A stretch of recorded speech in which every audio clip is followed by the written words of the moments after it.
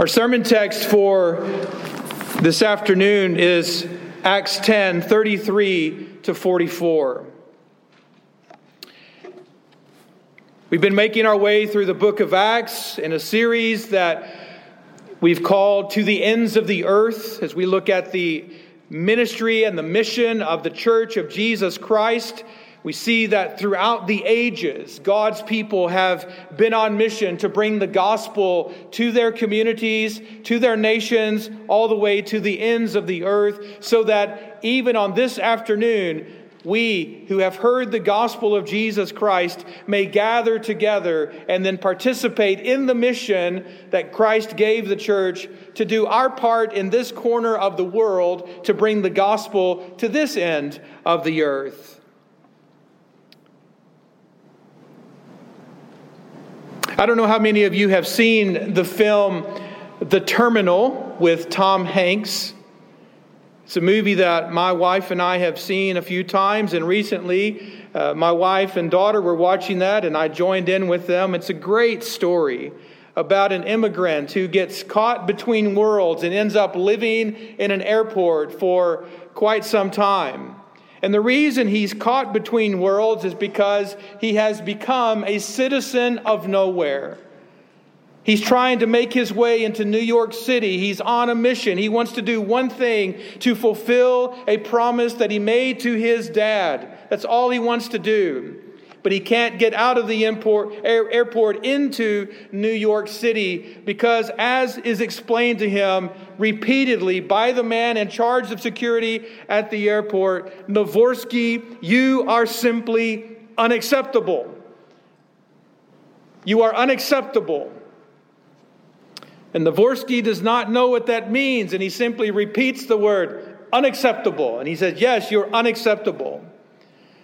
And he lives this life of an unacceptable man for quite some time. And the experience of his life is to bump into others who work at the airport who are also unacceptables like him. He meets Hispanic people and Asian people and Indian people, and all of these people are unacceptable. Unacceptable in the sight of the power structures.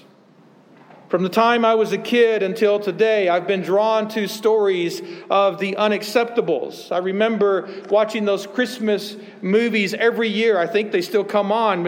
And I loved when Rudolph the Red-Nosed Reindeer would show up at the island of misfit toys. All of the broken and unacceptable toys.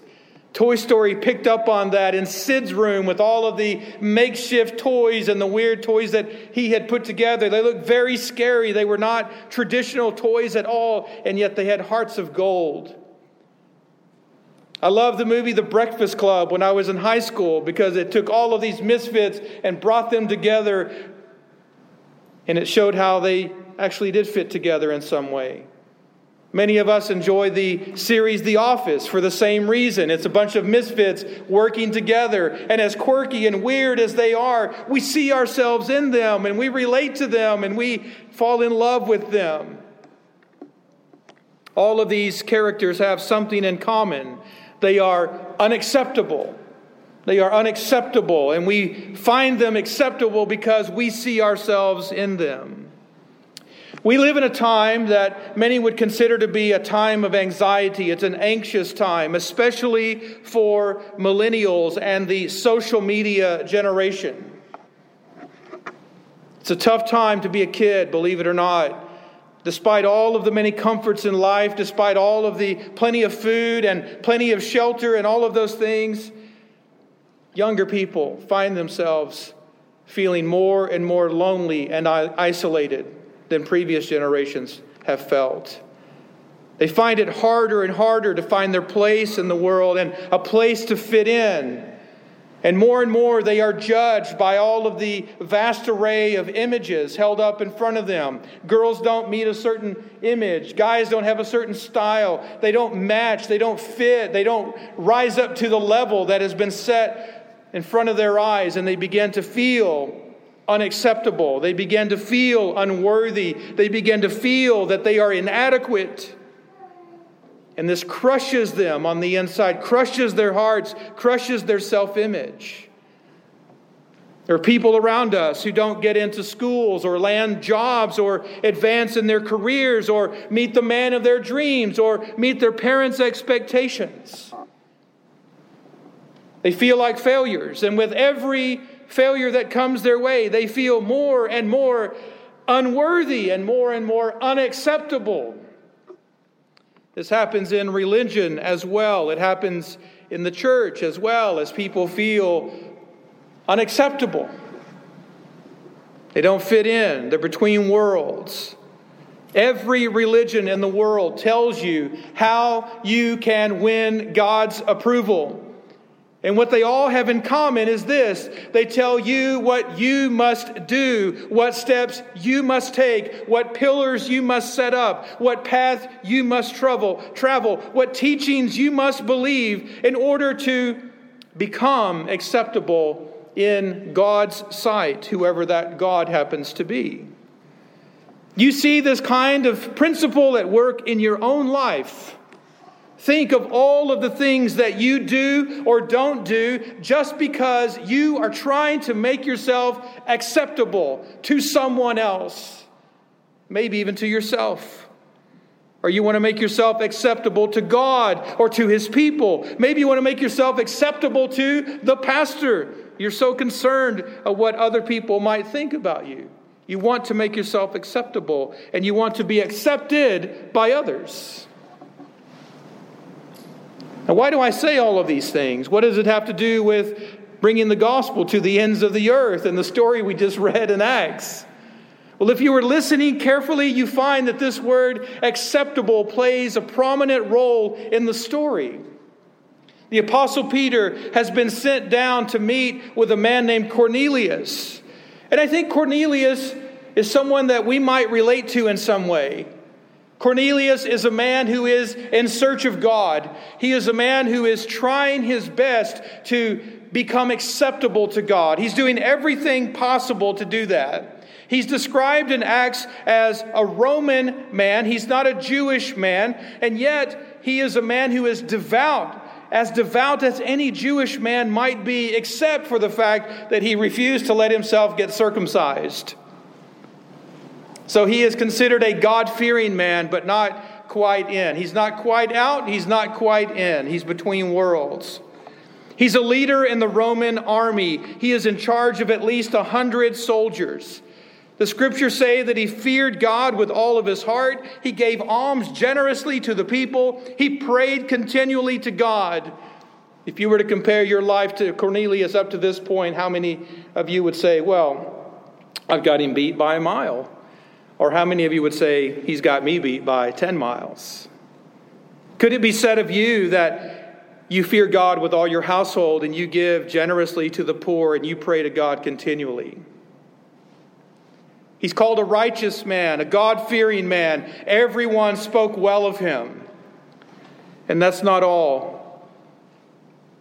He once even saw a vision of an angel of God come in and speak to him. The angel called him by name. He's known by God. He's known by the angel.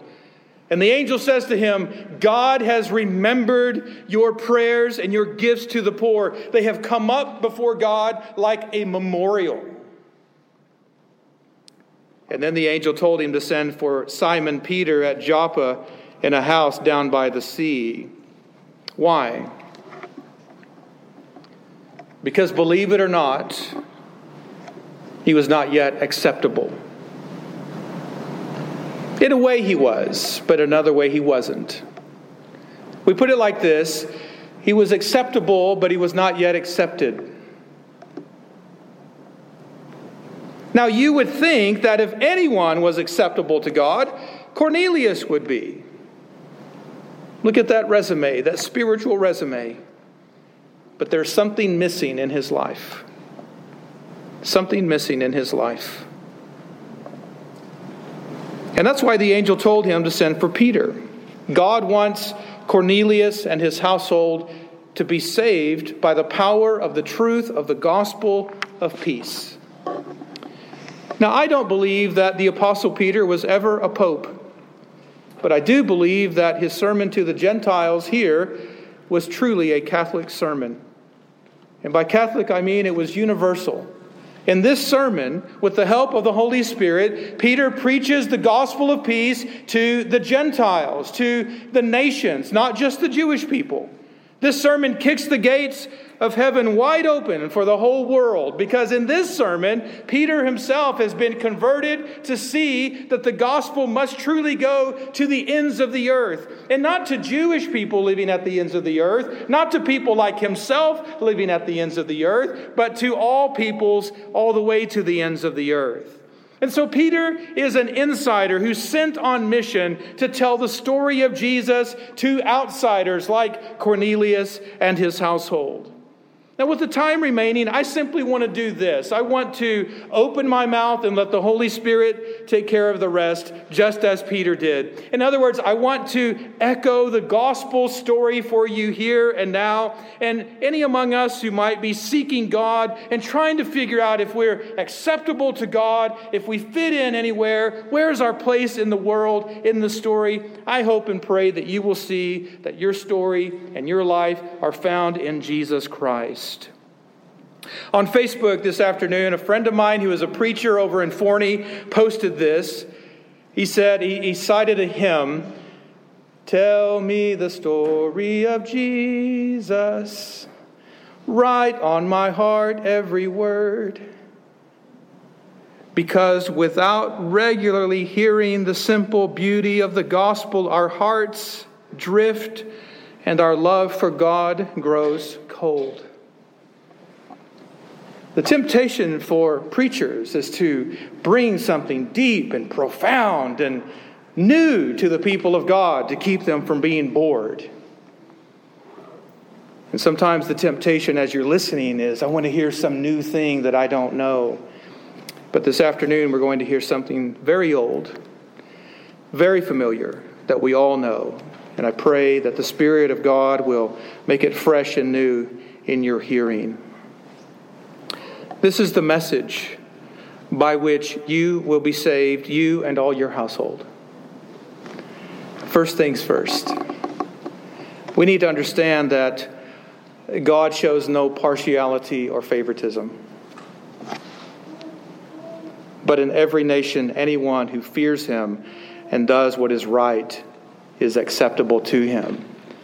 I want you to hold that thought because we're going to come back to it later. I want to explain what fearing God and doing what is right means.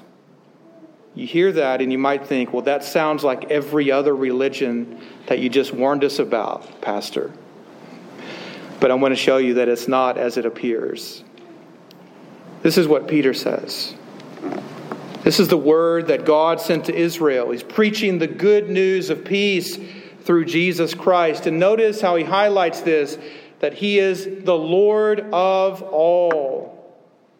He's not the Lord of Jews only. He's not the Lord of Gentiles only. He's not the Lord of Texans only. He's not the Lord of Mexicans only. He's not the Lord of Presbyterians only. He's not the Lord of Baptists only. And on we could go. He is the Lord of all.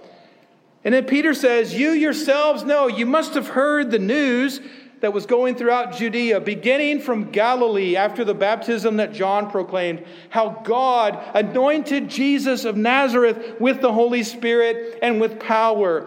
And what did he do with that Spirit and power?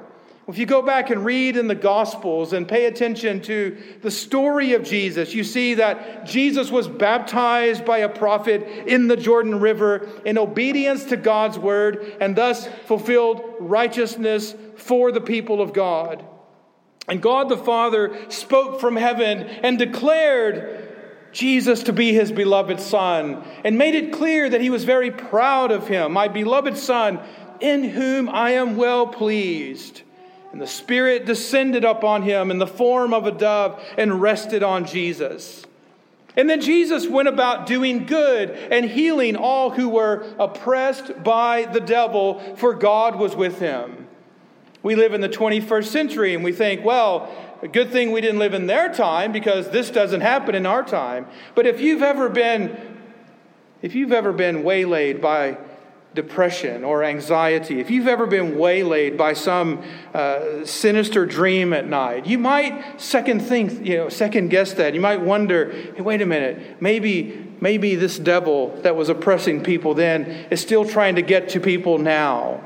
And Jesus was the one who went about doing good and healing people and rescuing people from the clutches of the devil and from his influence. God was with him in this. He fed thousands with fish and bread, and he forgave sins.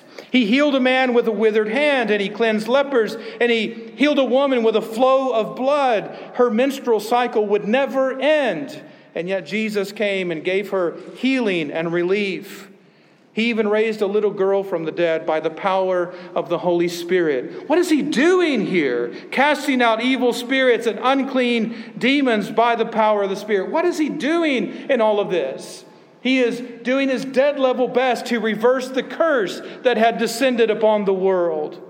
The apostles were witnesses of all that he did, both in the country of the Jews and in Jerusalem. In Judea, he invited little children to come to him and to enter the kingdom of God. He called a rich man to follow him, and the rich man turned away. He opened the eyes of a blind man so that the man could see. In Jerusalem, he rode a donkey through a crowd as they cheered, "Hosanna, blessed is he who comes in the name of the Lord." And at the temple, he drove out money changers and their animals. He debated liberals and conservatives in the house of prayer for all nations, and he overcame all of them. He celebrated Passover, and he prayed in the Garden of Gethsemane. "Not my will, but thy will be done."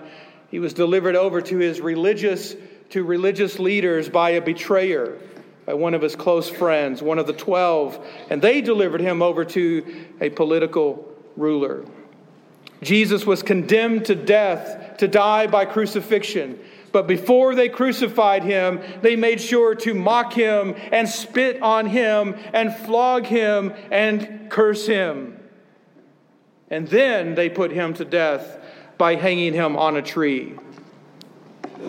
A wealthy religious leader was kind enough to come and take Jesus' body down from the cross and wash it and wrap it and bury him in a tomb cut out of a rock. And for 3 days, the world wondered, what in the world is God doing? Where was God on this Good Friday? And on the third day, God raised him from the dead. The scripture says that some of the women who followed Jesus and ministered to Jesus were the ones who went to his tomb early on the third day in that morning after his crucifixion. And when they arrived, the stone was already rolled away from the tomb, and the guards were nowhere to be found. And the angels sat in the tomb and announced to the women that Jesus is not here, he is risen. And then God made him appear not to all the people, but to a few who had been chosen by God as witnesses. They ate and drank with Jesus after he rose from the dead. He revealed himself to them. He ate bread and fish with them to show that he was not a ghost, but he was a body, soul raised from the dead. He walked along the lake shore with them. He left footprints in the sand, and he talked about the mission that he was sending them on. Jesus commanded the apostles to preach to the people and to bear witness that he is the one and only God-ordained judge of the living and the dead. All the prophets bear witness to him. Now, I don't want you to lose sight of that phrase that he is the one and only God-ordained judge of the living and the dead. And here's why. As you make your way through life and you're trying to figure out, am I acceptable? Do I fit in? Am I worthy? Am I a misfit? Where do I get my worth, my identity? As you live in a world that is constantly judging you and giving a barrage of criticisms about you, trying to break you down, the thing you need to know is that there is one and only judge to whom you will give an account of your life, and that is Jesus Christ. It's not the pastor. It's not the people around you. It's not the face in the mirror. It's not the voice in your head. It's not the feeling in your heart. It's not the people around you. It's nothing on social media. There is one and only God-ordained judge of the living and the dead, and that is Jesus Christ. And if you've put your trust in Him, you have nothing to fear of His judgment. You have nothing to fear of His assessment of your life. You have nothing to fear of His evaluation of your soul. If you've put your trust in Him, when it comes time to judge you, He will judge you as being acceptable, worthy in His sight. What's interesting about the story is that as Peter is preaching these things, the Holy Spirit fell on all who heard the word, just as the Spirit had fallen on the apostles at the beginning. So as I said, Peter simply opens his mouth and he's preaching the gospel of peace, and then the Holy Spirit does the rest of the work. When he had preached long enough, the Holy Spirit interrupted him and said, "That's enough, Peter." When Peter realized what had happened, he remembered the word of the Lord and how he had said, "John baptized with water, but you will be baptized with the Holy Spirit." And he reasoned that if God gave the same gift to the Gentiles that He gave to the apostles and Jews when they believed in the Lord Jesus Christ, who was he that he could stand in God's way? And so Peter called for water, and he baptized those who were gathered. It's interesting, he uses the word command here. He commanded them to be baptized in the name of Jesus Christ. In context of Acts 10, remember, Cornelius was a military man. And this word command is a military term. And when Peter showed up at Cornelius' house, Cornelius, the military man who was in charge of the Italian cohort, said to him, "We are all here in the presence of God to hear all you have been commanded by the Lord." It's the same word. And Peter, contextualizing his gospel, preaches the gospel of peace to a man of war. A man of war who said, "Tell us what God has commanded you, what the Lord has commanded you." And Peter said, He's commanded you to be baptized. He's commanded you to switch armies, to swear allegiance to Him, to bow your knee before Him. He is the Lord. So what do we see in Acts 10? We see that Jesus is the story, and the story is the sermon. Peter simply opened his mouth and told the story about Jesus, and the Holy Spirit took care of the rest. We see the story of how God sent a pastor on mission to tell the story of Jesus to a crowd of God seekers in the power of the Holy Spirit. And that's the story of how God saved Cornelius and his family, his relatives, and his friends with the gospel of peace. I like to imagine that if this had been happening in the 21st century, surely someone in that house would have had their smartphone out on the sly. Peter's preaching, and they're down here tweeting out things like, "God shows no partiality. In every nation, anyone who fears Him and does what is right is acceptable to Him. And everyone who believes in Jesus receives forgiveness of sins through His names." Those would be highlights of the sermon. Those would be tweetable aspects of the sermon where people to do that kind of thing.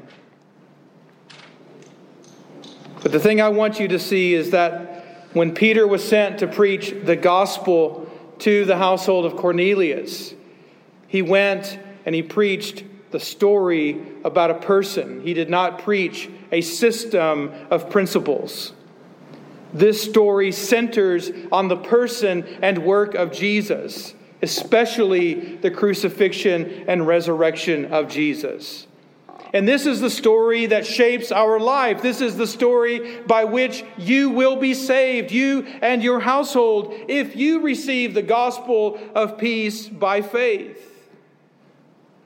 I said to you earlier that every religion in the world teaches people what they must do and how they must do it in order to get right with God. And they each provide a system of works, a system of exercises, a system of things to do in order to get right with whatever God a person desires to get right with. Every religion teaches you how to get from where you are up to where God is, except for one, and that is the Christian religion. The message you just heard is not about how you can get right with God and what you must do to build a ladder to heaven and what you must do to build a tower to reach to the sky. It is a story about what God did to bring himself down, to find you, to rescue you, to gather you up, to tell you how acceptable you are to him. This makes the gospel radical and distinct from all other messages in the world. So look and listen to what God has been doing in Jesus Christ to make you acceptable to him. In this sermon that Peter preached, it was all about Jesus and what Jesus has done and who Jesus is and why he did these things. And notice there's nothing in the sermon in which Peter is saying, this is what you must do. We're going to put the burden on you now. This is the gospel of peace. And the gospel of peace is not a system of principles and practices. It is a story about the person of Jesus and the peace that he brings to the world. Peter does not say to Cornelius, this is what you need to do to become acceptable to God. Rather, he tells him, this is what Jesus did to make you acceptable in God's sight. And here's the good news of peace for you and for me today. That everyone who believes in Jesus receives the forgiveness of sins through his name. You hear that? Receives. It's the polar opposite of achieves. Every other religion is telling you what you must achieve to become acceptable. And the Christian faith says, in the gospel of peace, this is what Jesus Christ has done to make you acceptable. Receive the free gift of grace and peace that he offers to you. And the word everyone there is inclusive, isn't it? All inclusive. Anyone and everyone who believes in Jesus receives forgiveness through his name. Anyone and everyone, including you. Including you. Including you. Let us pray.